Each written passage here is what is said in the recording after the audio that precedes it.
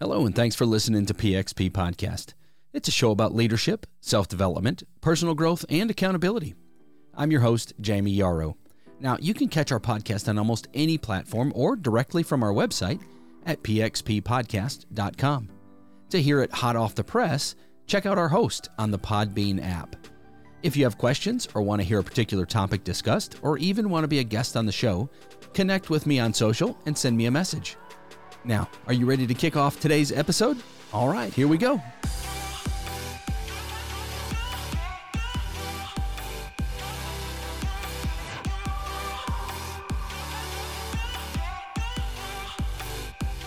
Well, good morning, good afternoon, good evening, wherever you are and whatever time of day it is that you're listening.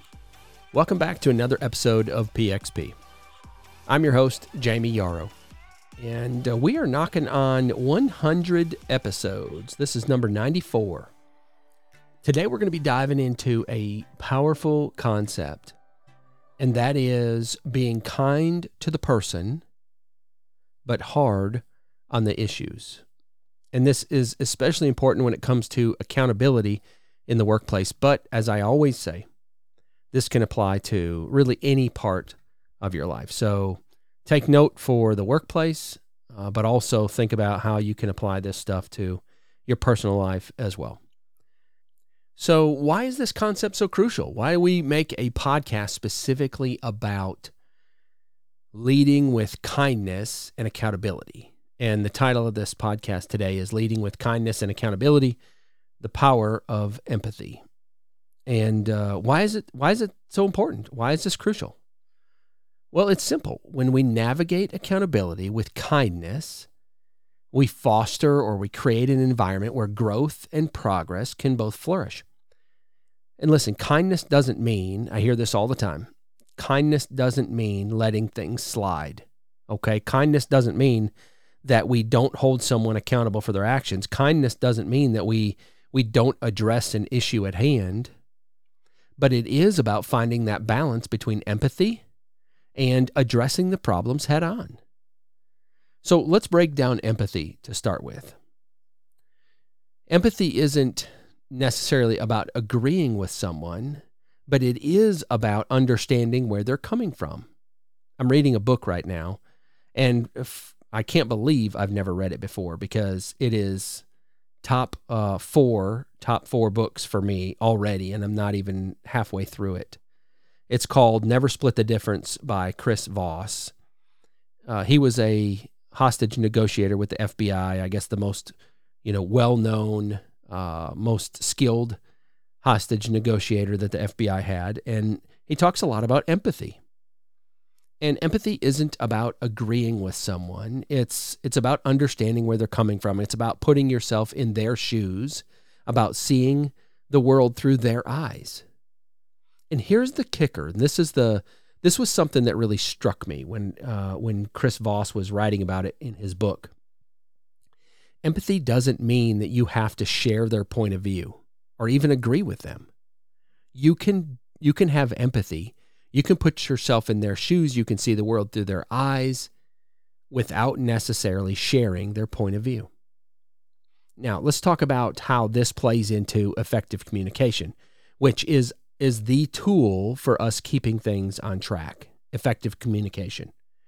It starts with absolute clarity, no jargon, no beating around the bush, no BS, no lack of transparency. We need to speak plainly. We need to let the issue be the star of the conversation. And remember, your ultimate goal isn't to prove you're right. That's not what this conversation is about. That's not what bringing a level of accountability is about. It's not about proving who's right, who's wrong.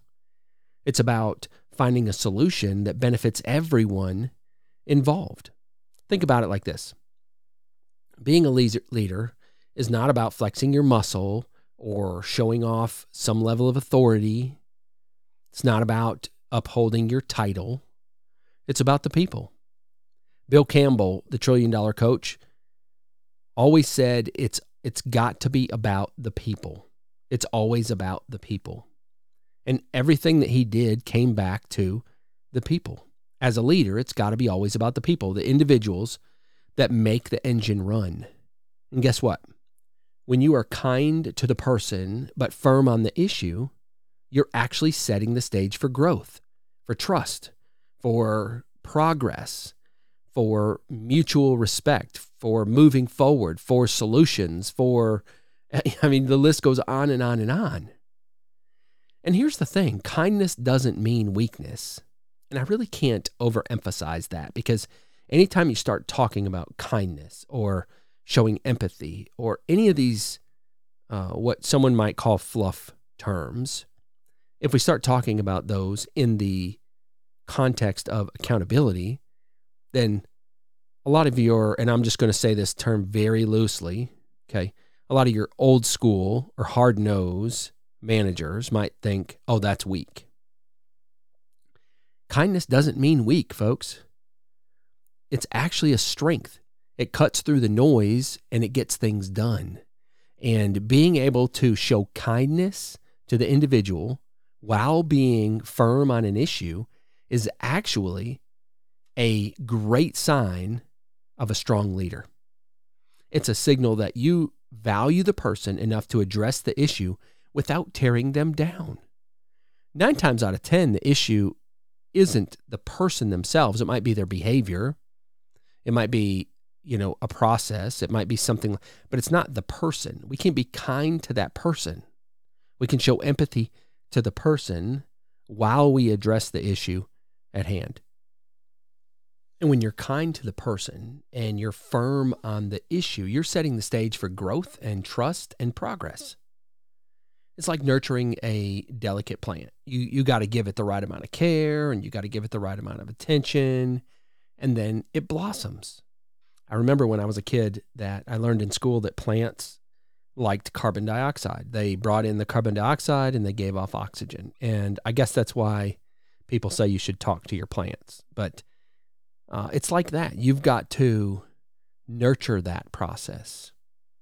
In the workplace, this means you've got to acknowledge the individual's value, their worth, their role in the company. And you do that while addressing the challenges constructively. Empathy is the cornerstone of this approach.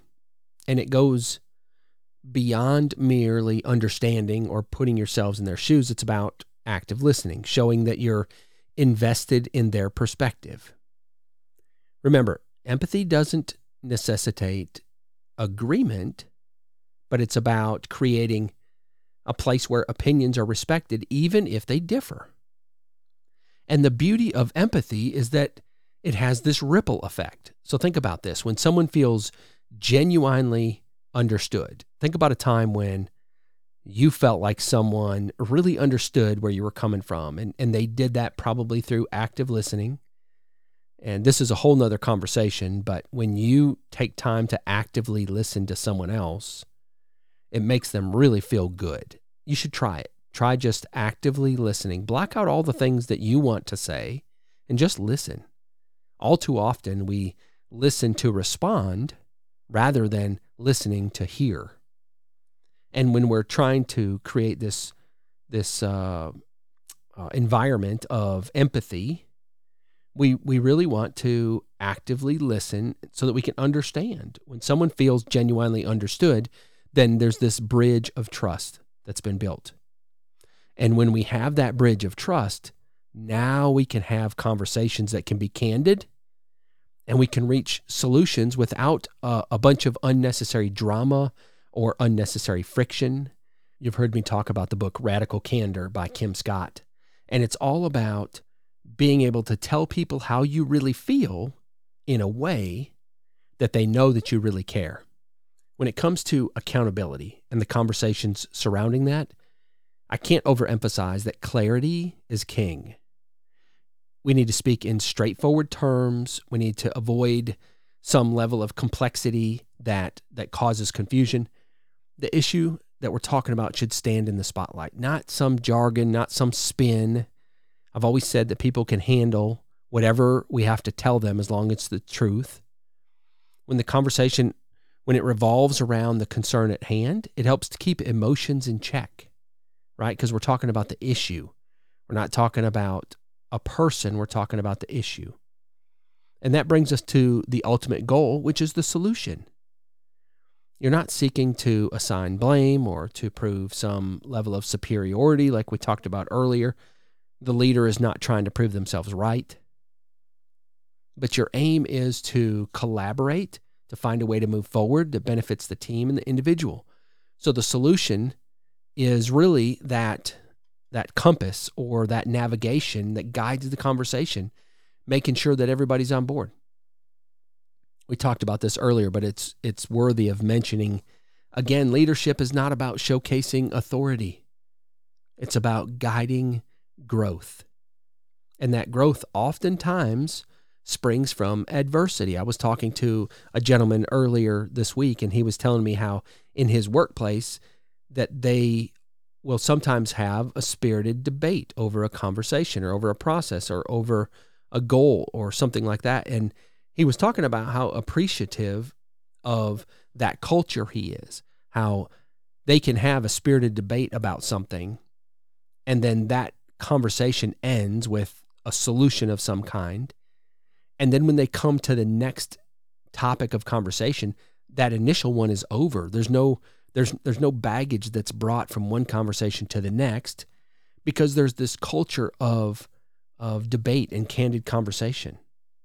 And that's what we're looking for is that healthy, professional, respectful adversity.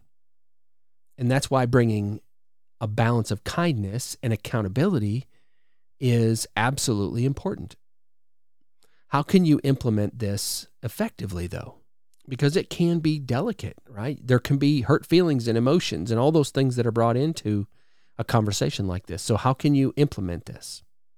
It starts by building relationships, and those relationships have to be grounded in respect, both ways, right? And respect is earned. Respect doesn't come from a title or from some initials behind your name. Respect has to be earned. Show appreciation for your team's efforts. When the time comes for those tough conversations, if you've laid the groundwork of respect, you've showed appreciation for their efforts in the past, they'll know that your intentions are driven by genuine care and not by some desire to show some authority.